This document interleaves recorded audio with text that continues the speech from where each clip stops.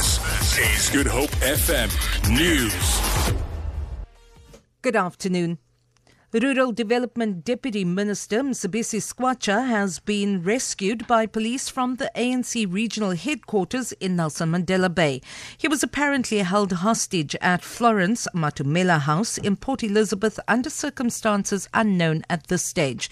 Police spokesperson Sandra Janse van Rensburg says public order police were called and escorted him from the angry crowd. Telkom and CEO's initiative chairperson Jabu Mabuza has warned that the leaked cabinet memorandum of government's alleged intention to sell its shares in Telkom could have a negative impact on the share value. On Wednesday, DA Member of Parliament Alf Lees presented in the National Assembly what he said were secret documents of the executive showing that the Finance Department planned to give SAA a 10 billion rand bailout. Lees made the revelation during Deputy President Cyril Ramaphosa's question time in Parliament.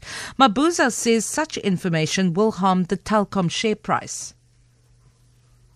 The problem is a new phenomenon that has been evolving over time to undermine and weaken state institutions, to ensure that key decisions within the state are driven from outside, and you ensure that you almost build what many people call a shadow state. To be able to do that in key strategic positions, you have leaders and deployments of people that are able to do what you want them to do. That again comes back to eating away the capacity of the state.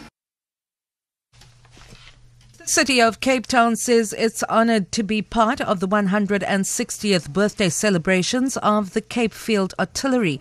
The regiment exercised their freedom of entry into Cape Town this morning as part of the celebrations. Mayoral Committee member for Safety and Security JP Smith says the regiment fought many brave battles in the past.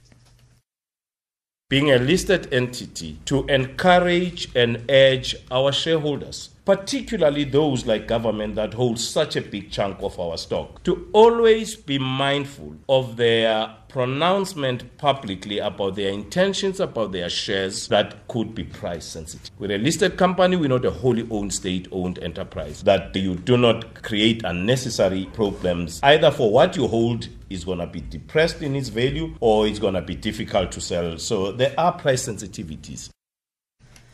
Officials in Britain say 8 people have died in a crash involving a minibus and 2 lorries on a highway near Milton Keynes in southwest England. Police say the minibus is believed to have travelled from the Nottingham area. 4 people have been taken to hospital. 2 men have been arrested on suspicion of dangerous driving. Emergency services are still on scene and the highway will be closed for the next few hours. For Good Hope FM News, I'm Vanya Kluter-Collison.